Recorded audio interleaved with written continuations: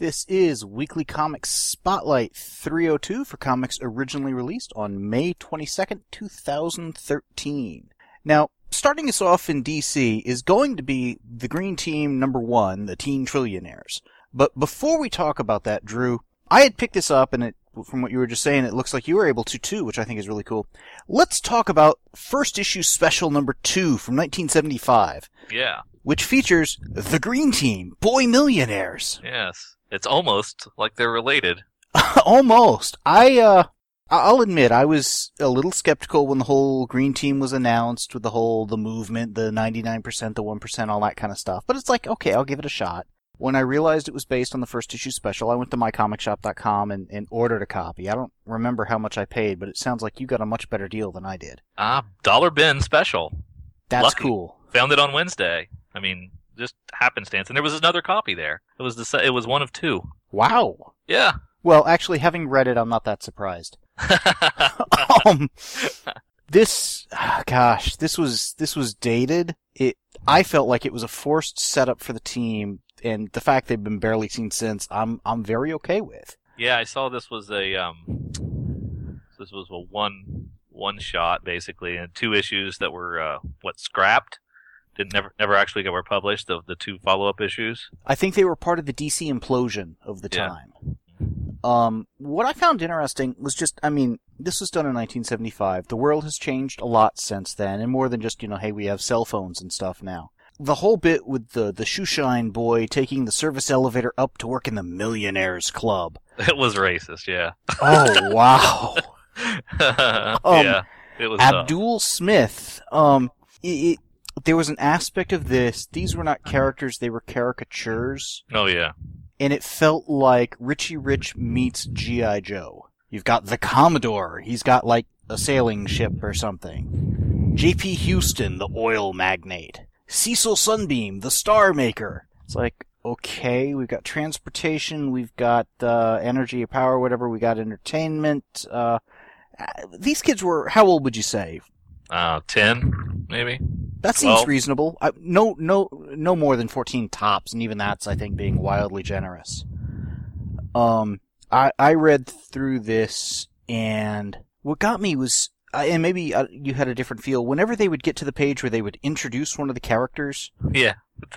Yeah. It had almost, not a who's who kind of a feel to it, but almost. It's like, this is the movie poster introduction for the character. Yeah, I think they had grand aspirations for what this comic was going to be. This was just the beginning. This was the tip of the iceberg, and they really laid it on thick with the Action Uniform text page at the end, and all the adventures, the issue upon issue, hundreds of issues of adventures that were going to follow. They were really setting this up for a long-term run that never materialized.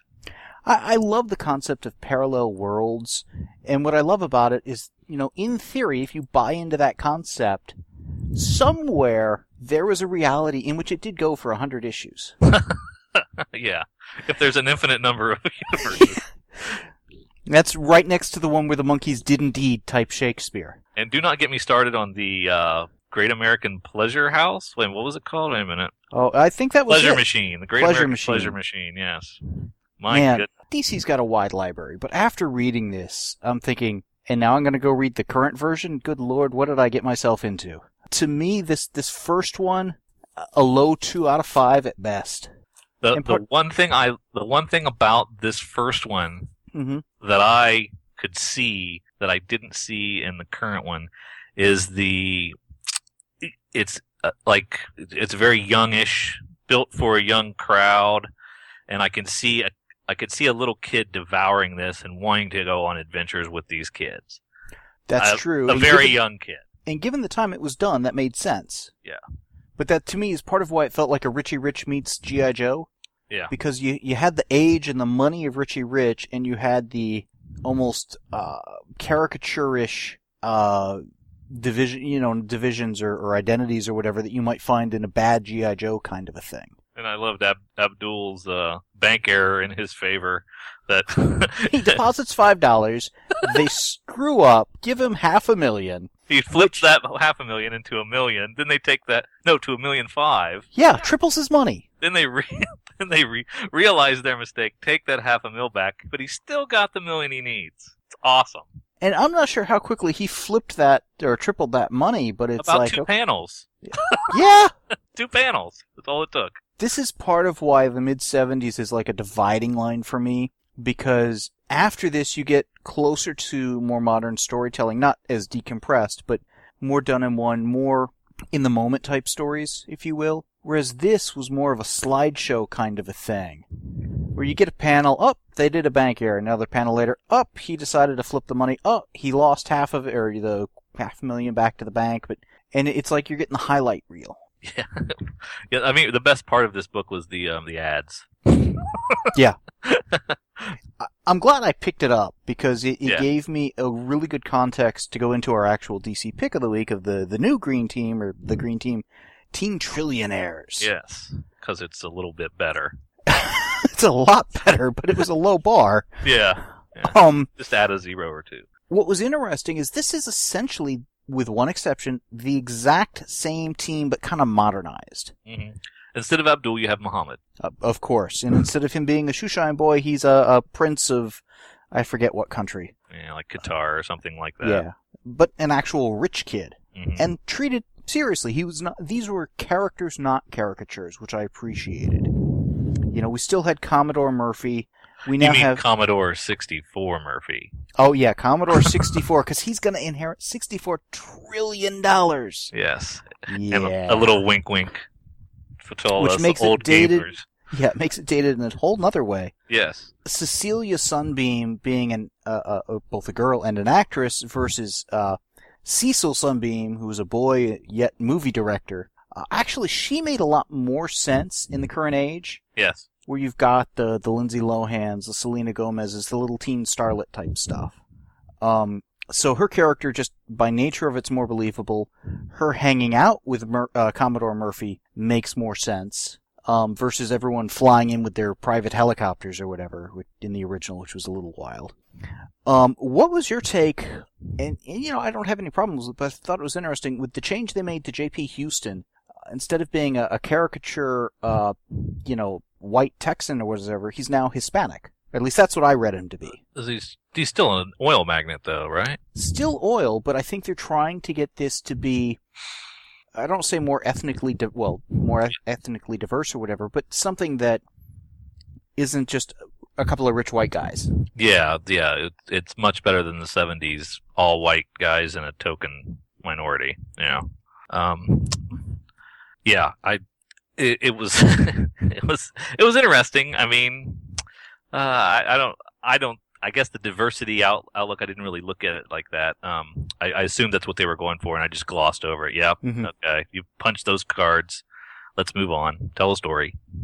What I liked is these characters, I'm going to say, were college age, so about 20ish, so about twice as old as before. Okay. It made it a bit more believable in some senses. The whole concept of the quasi-impromptu pop-up technology expos, like raves or whatever, was interesting. Why Murphy was holding these kind of sort of made sense. You kind of got to just roll with it, though. Yeah. I would think there would be in the 17 to 19 range. That's fair. Wouldn't they? Somewhere in that. I mean, mm-hmm. To me, more college age, young college age, almost out of high school or out of high school type thing versus have they made it to junior high yet? I mean, noticeably older than before. Yes, significantly older than before. There was nothing in this issue other than the fact that these characters were DC characters, technically, that rooted this in the DC universe. No. And I don't really have any problem with that. But for a new 52 title, I found that odd. Not good, not bad, but I'm wondering how this would have done had it been literally the exact same thing, maybe change a name or two for these characters since, again, DC owns them, if it had been like an Image title. More Boom Studio, maybe? I could see that. or maybe Dark Horse. I think there are other publishers that could have done this sort of a thing. I think most of them were smart enough not to. Well, where the original had the Abdul's tripling his $500,000 in leap of faith that you had to take, this current issue has the internet powered car leap of faith that one has to take when they come across that little nugget, and you have to buy into that possibility that it's could be powered on social media posts. What do you think of that? I didn't think that so much as a leap of faith, so much as you've got people pitching literally crackpot crazy ideas. And again, the fact that it's set in the DC universe makes that a little bit more believable. Not that I think, well, I guess we were meant to believe it nonetheless.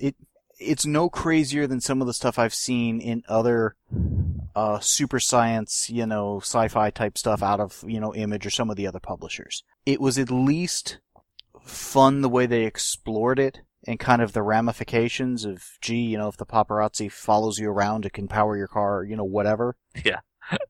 Yeah, it was hilarious. That's what it was. It gave the book a certain character, which I enjoyed. This is not a title I think is likely to be around this time next year. No. I would be surprised if it makes it to the 7 or 8 issue mark. If it does, I'm curious where they go with it. I mean, what I'm liking about it is it's entertaining and it's different. It doesn't just blur in with the rest of the New 52. It's, I think it could slip into the all ages title group that DC has, put that with the rest of their stuff and replace, what did they just cancel, Superman Family or something? I don't think they'd put it in kind of the Johnny DC, or what had been the Johnny DC line. I think it's firmly in the New 52, but I do think it's going to I would hope, particularly with the creative team of Art Balazar and Franco and stuff, that it will continue to be an all ages appropriate book. And I think that's something that is they need more of. Yeah, I mean, good luck. I hope they find a foothold. It shan't be with me. You didn't like the Commodore 64 aspect? No, the whole hashtag Green Team social media shout out to, it wasn't Instagram, but it was some kind of Instagram-ish type of social media that he was on in the beginning, and I just took me out of it, and he instantly gets a nickname. He's Mo. He's not Muhammad. He's Mo, and everybody's got cute little nicknames, and oh god, it's a 2 at best for me. I can see that. I actually appreciated the simplicity of the original one a little bit better. Really? I did. I could see that it's, that it was going straight for young kids and trying to give them a sense of adventure, and also not for me, not my bag, but it was a 2 also. That's fair. I'm expecting a lot of people are gonna gloss over this on the racks, not even pick it up. I think those who do pick it up are likely gonna kind of fall in the same camp you do of almost what were they thinking. For me, I'm gonna go with the 3, and it almost edged into the 4. It's different. Wow. It was well executed in terms of it covered a lot of ground. We got to know these characters. I don't think it's going to find the foothold in the market. I don't think it's going to be around long. I'm curious where it's going to go. And I do think there is a audience that this would serve that none of the other New 52 titles really might. But how big that audience is and whether they're really looking for anything out of the New 52 is the question. Was this not... I'm thinking back to the previews catalog was this not marketed as a companion piece to the Movement? Yes, it was. It was the 1% to their 99%. And I didn't read the Movement yet, but I can't imagine it is a companion piece. Oh, story-wise, it's completely unrelated, but I think they were not doing them as kind of joined titles like the Green Lantern titles or some of that stuff, but more thematically counterpoint, if you will. Just marketed that way. Yeah, and I think don't buy one, buy both of them. Yeah, and I think the marketing hurt both of them Because when they did that marketing of the 99%, the 1%, that whole thing had played out in society a year earlier. And I think it tainted both titles. Yeah. And frankly, I don't think either one really has the content to overcome that. Well, frankly, even if they didn't have that taint, I don't think either one's something that's going to click with today's audience. And I can't. I'm trying to imagine the demographic that's going to love the Green Team, and that's going to be their go-to book. And I can't picture that person. Young teens in an upper middle class realm who would like to buy their way to adventure and popularity. Tween children of privilege? Yeah. Maybe? Okay. Now, do any of those read comics? They have them read to them by the staff. That's it. Yeah. This is going to be fun to follow the sales of and just where it goes. Because, again, DC's got a really huge library. Having, again, just read and talked about the first issue special that originated the concept, they made some definite improvement to it, but why did they bother? I mean, this is one comic that made it onto the Rex. One from 1975. And for them to reach back and pluck this one from obscurity and say, oh yeah, we have a hit on our hands here, fellas. It's amazing that they even found it or remembered that it was ever produced. They got some trivia mavens lying around, and I don't think they thought they had a hit on their hands, but, again, could they do a new take on it that might work? And, I think part of their plan at DC is you're going to do a couple of things that are surefire hits, the Justice League of America type stuff, the Justice League itself. Yeah. And then you've got to do a couple of things that are such major risks that if they pan out, could pan out big. For me, they're feeding the churn. They are canceling so many titles a month or every so often and sending out a new wave of stuff to fill that void. And I think a couple of the titles that they stick in there are just cannon fodder. And they're just going to throw it out there and say, there's a chance. There's a chance this will stick. Let's just see. We need something. We need something that's in that slot. So let's see what happens. I agree and disagree. I think they're taking a chance. I don't think they're seeing it as cannon fodder. I see it more as an acknowledgement of they're not really sure what will work, and that there have been some surprise hits here and there, that they're going to try some stuff that's a long shot. Not so much as cannon fodder, but the hope of catching lightning in the bottle. Now, the end result of what you were saying and what I was saying, the same titles are getting out there. It's still the same stuff, yeah. Yeah, exactly. I'm just thinking, were I in their position, I would do a couple of things that are surefire hits. I would do a couple of things that if somebody was passionate about and thought they had a good take on and didn't seem like it was a complete, turd on the face of it, give it a chance. Not much of a chance. Again, this is Green Team, if it makes it past issue 8, will be surprising. Same with the Movement. But DC has had about 60% of the new 52 lineup from the beginning is still being published. Yes.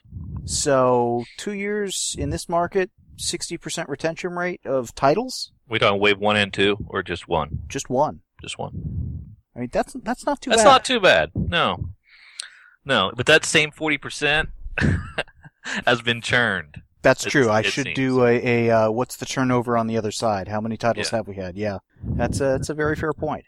Yeah, but that's okay. I mean, I like the idea that they're throwing things on the wall and seeing if they stick. I like that idea. Keep trying it. Mm-hmm. This isn't it. No. But again, fun to try, and for the 8 issues or however many it lasts, I'm curious what they got in mind. Yeah. I think in the 2 failed episodes or issues of the original series that were not quite completed, they were pitted. The Green Team boys were pitted against giant lobsters and the Russian Navy. So we'll see how they. Yeah. The Commodore will have stuff to do. We'll see what happens with this iteration. At the very least, I hope they go for a big lobster dinner at some point to reference the other story. Yes, we need a little wink back to that. That's funny. Shall we move on to our Marvel book? Sure. Superior Spider-Man number 10. This Now, is great. how much have you read of Spider-Man? I loved Amazing Spider-Man, but took a break in the 90s, Okay. the 2000s, and I got back into it, around Superior, the end of Amazing and the beginning of Superior, and have been loving it. Cool. So this was, you actually were brought back into the Spider-Man stuff with that change. Yes, it didn't alienate me. It That's didn't make cool. me want to kill Dan Slott. I will admit, some of the stuff he's been doing, and I suppose I'm an atypical Spider-Man reader. I've been reading it since Secret Wars. He got the black costume and stuff. Yeah. Never stopped. I liked the Clone Saga, not the first two way back. That was before I was reading off the rack. But when it came back and lasted forever and a day, it lasted too long, but it very much had an anything can go mindset to it. And I'm loving this title because it's just such a different take on Spider-Man for so many reasons. Yeah. I don't want this to last forever, but man, it's a fun ride. Yeah. You go for a little while. I'm there. It's gone longer than I thought it could have almost already, and I like that the old quote-unquote rules, whatever you would interpret them to be of how Peter acts and all that stuff, they just don't apply. And it gives this title a freedom that it really needs, and it's allowed Slott to really shake things up. But what I'm loving is he's doing it in a very believable, or maybe buyable manner is the better way to phrase it. Things seem to evolve in a logical progression, with each one kind of building off the past event and flowing naturally. It's not like he's done just wild left turns, right turns, and everything's different, haha. He's building to some stuff. In this issue in particular, this has been my favorite issue of the 10. Mm-hmm. This is definitely a 5 out of 5 for me, and I think in Dan Slott's heart of hearts that this is what he wanted number 1 to be, almost. He didn't want to have Peter Parker in it already, and the ghost of Peter Parker. I think maybe he had pressure that the fans are going crazy. Let's give them something to hold on to that, hey, Peter's not really gone, and clue them in right away that there's an end game where Peter can get back in there. And then, but with this issue in particular, it was just unbridled Otto as Superior Spider-Man, and I found it so much more of an enjoyable read that way. Well, what I liked is not only was it just, this is the Superior Spider-Man, 100%, but there was some setup, there's been some progression, there's been some payoff, and in this issue, just for a number of different plot lines, but a single plot element in particular, which I think is going to have more payoff later. And it's moving forward, it's telling stories. There was a lot in this issue. Oh, this was packed full of stuff, yes. And I could see where they could have started with this sort of a thing as the first issue, but by doing the story arc they did and the, Peter's not really gone type thing, mm-hmm. If they didn't do that, we'd have spent these issues thinking, well, he's going to come back this way or whatever. But having already dashed that hope, yeah, I mean, it makes this even more powerful. Are folks going to jump off at this point, do you think? The diehard Peter Parker traditionalists? I think they jumped off. You don't think they were even around? No, I think they jumped off at the start of Superior. And I can understand that mindset. I think anytime people jump off a title, it's changing creators, it's going to suck, I'm getting off. Or, it's changed titles, it's rebooted, that's a cheap sales gimmick, I'm getting off. And I'm not saying those are bad reasons to get off. I'm saying, I like to give stuff a chance. I like to see where they're going. And if you're closed-minded and not even willing to, if you're judging the book before you've had a chance to read it, much less before it's come out, that doesn't make sense. Right. Now, I could see some people having been really cheesed off by what Dan Slott did in those last couple issues of Spider-Man. But it got people talking, it got people interested, and it put Spider-Man kind of back on the map, if you will, conversationally. I mean, I have no idea what the end game is for this whole, Otto as Spider-Man. No, and I thought I had it figured out.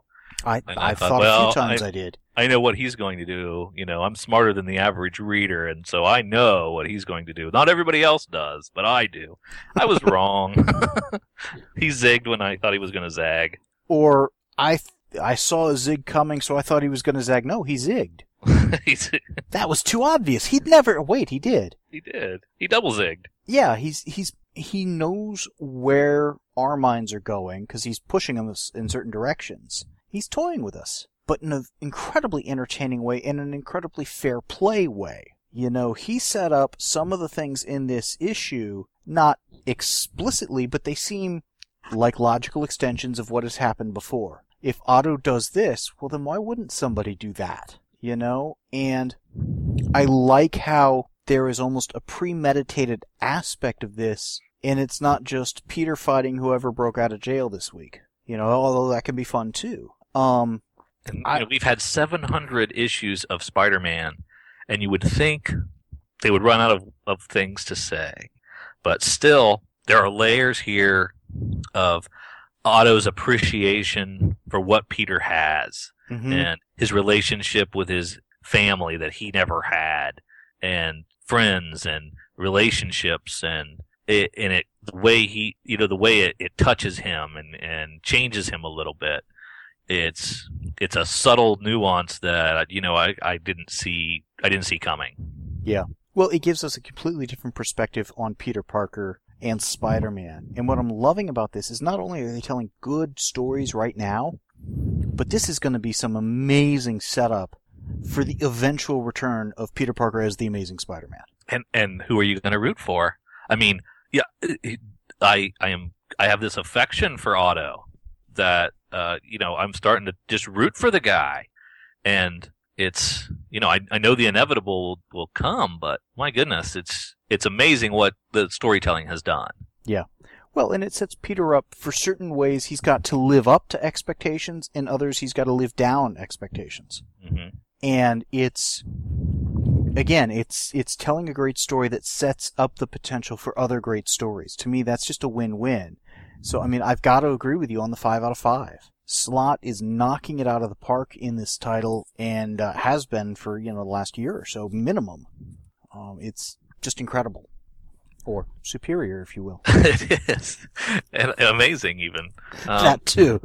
And now, with Avenging is winding down and is going to be replaced by Superior Team Up. Is that correct? I believe so. Okay. And then the rest of the Superior month, we're going to get a net gain of Superior Spider-Man, though, correct? I believe so. I'd have to double check the solicits. I know we were getting Superior Carnage, Superior Foes of Spider-Man, a superior number of Superior titles. I don't know how many we're going to wind up at the end. I haven't been counting. I'm getting them all anyways. So. Yeah. Okay.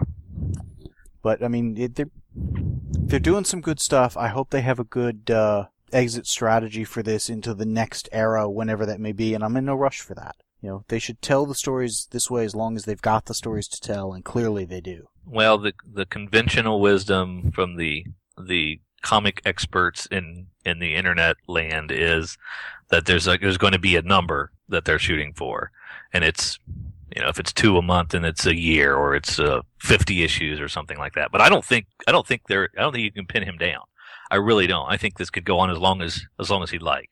Certainly, I think they could do it through, to what would be Amazing Spider-Man 750 or something like that. I do think a round number is likely to be when they flip it back. But, to me, I could see a couple of different arcs that they had to play through before it made sense to flip it back. Some of which they're doing in this title, some of which they're going to do in 1 or 2 other titles. You see them flipping the numbering back? At some point. Really? Well, given the letter column in Fantastic Four in FF last month or whatever, where they were saying they're actually moving more towards almost an annual flip of the numbers. Maybe not. That's what I think they've left it behind, and there might be the $7.99 dollar book that celebrates the anniversary issue, and the detective that was that 900, the detective 900, yeah. and of course Spider-Man 700. DC though with the new 52, I think is a special case in different rules. They could not have flipped that back. For Marvel, though, they have gone flipping in both directions so many times. They're going to do whatever they can to get the sales bump. Yeah. Which I think is short-sighted. They should be selling on content, not cover number, but so be it. I can't imagine them never flipping back the numbering. That just seems hard to buy. But yeah. Future will tell. Mm-hmm. Yeah. What do you think of the secondary love story with Otto and his tutor Anna? It's actually kind of fun. I like it too. I didn't think I would, but I really do. And that's going to be one of those things that if and when Peter comes back, how could you treat me this way? Why did you dump me? Yada yada. There's a lot of emotional angst that can build up after the fact. Yeah. And it's just fun to see, again, a radically different approach to the lives of Spider-Man and Peter Parker. I'm assuming both that the next trade will be out pretty soon, so they'll have 2 trades out to get people caught up. Sounds reasonable. I don't know. I haven't really tracked when the trades are getting released. Yeah, Marvel's a little faster on the trigger with those. Oh, much. And with the speed with which they're releasing material, they're getting the trades out fast for like the Marvel Now titles and stuff. But I could wholeheartedly recommend picking those trades up and getting caught up and coming along for the ride on this Superior run for sure. Yeah, I think it's definitely worth checking out if you're a Spider-Man fan of any sort, unless you have an absolute pathological hatred for Doc Ock, and even then, it's a different enough take on him. So. Yeah, he's evolving and growing and changing. I really think it's a great story arc. Well, and that's where the new girlfriend really helps out, is it's showing the softer side of him. It's showing him as having the potential to care for people, not just being the cold-hearted, villain or what have you.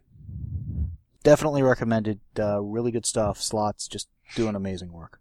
Oh, one more thing. They've kind of been flipping back and forth on the art, and I really haven't noticed. Did you find it any jarring at all when they changed artists back and forth? No, not really. Yeah, I think that's a testament. Then I like not to notice that the artists have changed. So yeah, same here. Yeah. When they flip from like a highly realistic style to an incredibly, stylized style or something, even ones, if you space it out well and the story's flowing well enough and I don't open the book thinking, what on earth just happened to the art? I'm happy usually. Yes, exactly. Shall we move on to our other book for the week? Reluctantly, I guess we can't talk about Superior for an hour. So. No, we'll talk about what... from the marketing of the book, our next book is The Bounce, #1 from Image. The way they marketed this title was to essentially send out like the cover image as The Bounce is coming kind of a thing, which I thought was incredibly uninformative. And from the cover image, the way they've kind of pushed the book, I was expecting kind of an acrobatic, Ditko-esque style character along the lines of Spider-Man or Blue Beetle or Speedball or something like that. Kinetic, energetic, and literally acrobatic.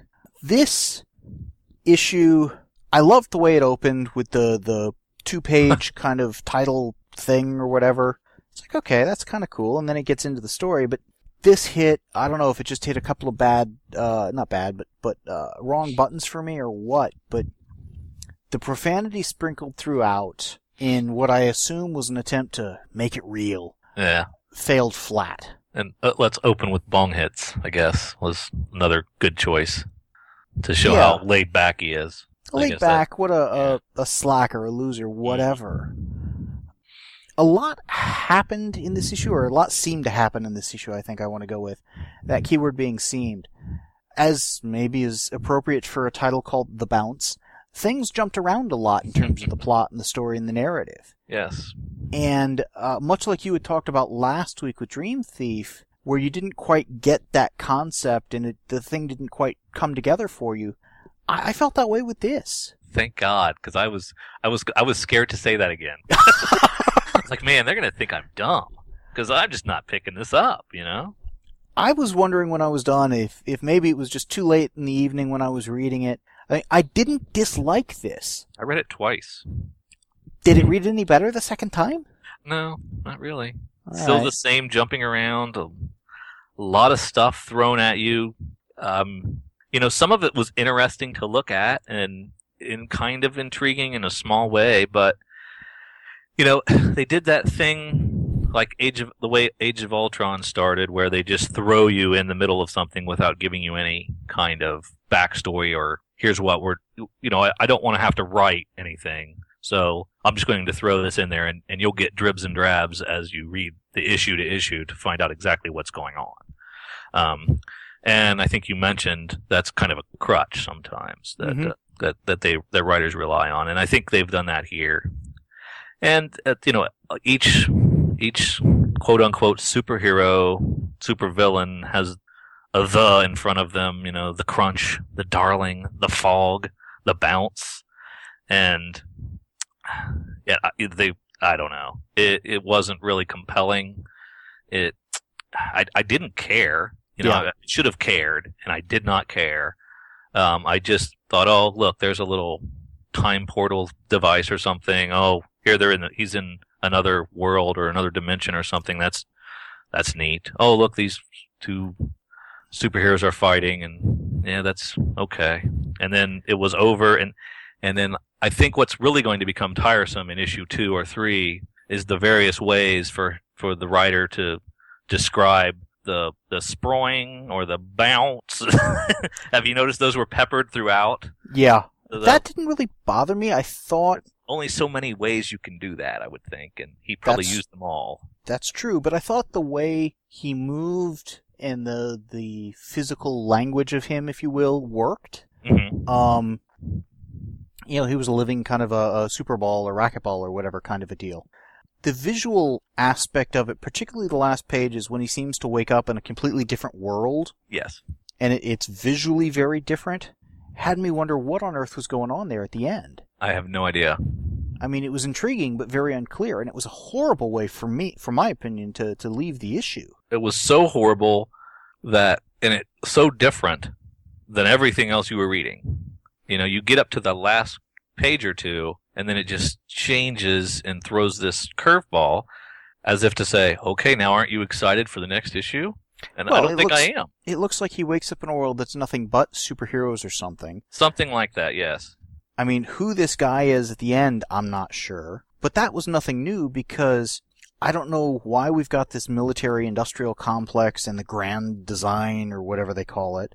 When we cut to the assistant district attorney, who's presumably his brother, or I don't know what. I mean, there's same last name, whatever. Obviously, there's a relationship there, but there are things that left me puzzled and not. I didn't completely follow it. I thought the story had holes in it. And the drug dealer was a drug himself. That's his thing. He converts into a mind-altering drug. That's what it seemed to be. Is that what was going on? Yeah. Yeah. Okay. And is he an important part of the story, or was he just a conduit to get to the last pages? I don't know. Yeah. I mean, I've got the next 2 pre-ordered, and it's not like I hated this issue or anything. It just left me very puzzled and unclear, more so than I was entertained. But there were aspects. I mean, the art was good in places. There's an aspect of the Bounce that just that style of character is appealing to me. I did like that little bit.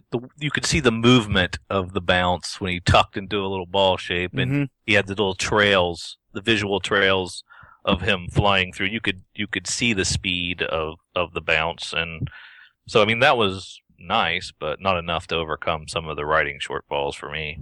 Yeah. Well, I'm curious where they're going to go with Stargate Command. I mean, the grand design that they've got there. Since I've got the next 2 on order already, I'll give it those 2 to see if it clicks with me or not. But at this point, I really don't think I'm going to pre-order any of the others until I read some more and find out what's going on. Yeah, I'm out, jumping off. And it was a 2. I would agree with that. Not even a high 2 for me. No, solid 2. What surprises me is the first issue has already sold out through Diamond, I believe. Second printing already. That's going to be in stores on June 26th. So I might be eBaying my first issue. Make some money on it if you can. Jeez. I went in hoping for something better than I got. I was a little disappointed. Yeah, I mean, because Image has been doing some interesting stuff. So, but you can't hit bat 1,000. So true. So what else did you read this week? Oh, Daredevil 26. Great stuff, wasn't it? Did you read that? Yeah. Oh man, this is my pick for book of the year right now. Really? This would be number one for me for the best book of the year so far that I've read.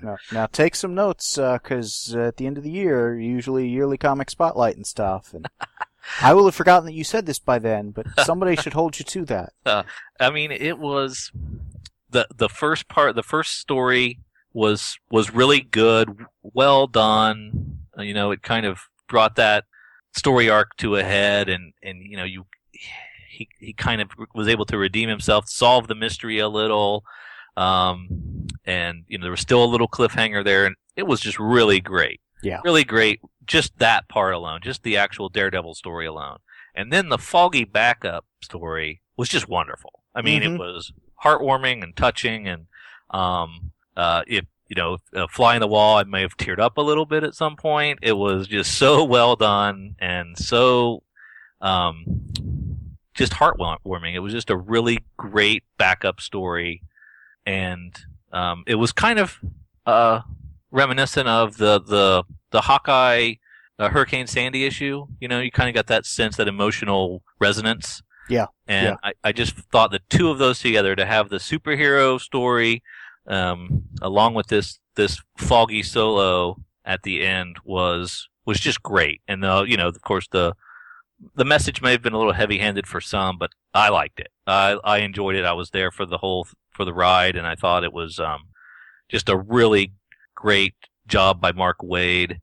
And yeah, I'd gotten a little stale on Daredevil. I was just reading them, and I'm like, yep, this is a good quality title. This is a good quality book, but nothing special, And then this issue 26 just blew me away and said, this is why I love Daredevil. This is why I love Mark Waid, because of this issue here and issues like this. Well, I thought 25 was like that too. But you're right. It was one of those where it had been a really good title, but then it just kicked up a notch. And Waid is doing some amazing stuff here. And it's fun to see Marvel having a couple of titles that are just firing on all cylinders and really working for me, and I think a lot of other people too, like yourself, with what's going on with Slott on Superior Spider-Man, Waid on Daredevil and stuff. They're really doing some great stuff. Yeah, this would have been a 5 out of 5, of course, for me. I could definitely see that. Wonderful book. Let's see what else. Talonate. Did you read Talonate? I read Talonate. I've read most, but not all of my stuff this week. I've got about another 8 or 9 books I got to read, but I had read Talon. Yeah. Now this was the first issue without Scott Snyder, so James Tynion takes over the reins full time, and I went in with low expectations. I just assumed that I'm going to jump off. Mm-hmm. I assume it's going to fall off, but there was a lot of really good stuff in this issue. A lot of interesting things happening that I want to stick around for and find out what happens. Cool, that's good to hear. I don't know if what you thought of that issue. I liked it. I enjoyed it. I've been liking the title and stuff. It's about to cross over with the Birds of Prey and stuff. I think that'll be interesting. This was one that when they first came out with the concept of, we're going to do a Talon series, I was skeptical. But they've been doing good stuff, and I agree that the writing quality maintained. It's not Scott Snyder, but it's not like it plummeted either. It wasn't a drop off. Yeah, it felt like it was just a continuation. In terms of the story kept going. It's not like, now let's go for a radical left turn, a 180, and it's all brand new and all different. It's like, no, I mean, it was working. Keep going. Another couple were Dark Horse's Massive 12 and Mind Management 11 came out. I don't get either of those. And the month before, they had reissued both number one issues of those two titles for $1. Mm-hmm. And I picked those up, and they were grabbed me right away. So I've been on a mad dash to catch up with those titles, and I am on 7 or 8 on Massive, almost caught up there. Mind Management, I'm a little further behind. But Massive is this just great environmental storyline. Climate change has caused flooding throughout the world. I got the first issue of that when it came out. Yeah, it wasn't bad. It just didn't hook me. Oh, really, man? I thought, I really dug it. and it hooked me. So I've been trying to catch up on that, and Cool. I saw the latest two. I'm picking up the new ones, even though I'm not all the way caught up yet, so that when I do get caught up, I won't have to scramble anymore. That makes sense. To find those. And I did. I read Batman 19 and 20 just to catch up. The little Clayface story arc. That was pretty good. You could kind of tell I felt it was kind of a filler. Not Scott's best, but he deserves a break, I guess. I would agree it wasn't his best. I wouldn't say it was a filler either. To me, a filler was like the Batman Incorporated 11 this week. Yeah, not even Grant Morrison was writing that one, right? Yeah, well, it was a decent standalone fill-in issue with the Batman of Japan and his sidekick or whatever, completely disconnected from anything we ever have seen and possibly ever will see. So, I mean, to me, when I think filler, that's what I think. Yeah. But I do think there are other times where, creators doing good, but not their best work.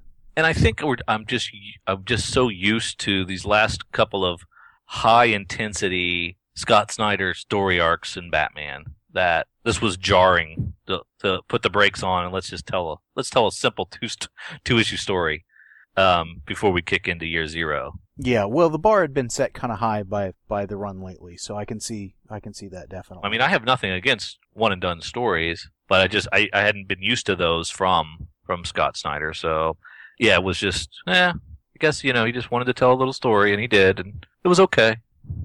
Cool. Anything else, or most of those that you'd read? Yeah, that's most of what was going on this week. Got a couple I want to run through. Accelerators number 1. Oh yeah. It was interesting. I thought it was all setup, but not all of the setup, if you know what I mean. And for a 6-issue miniseries, I was hoping to get a little bit better lock on some of the stuff in the first issue. Yeah, I haven't read that one yet.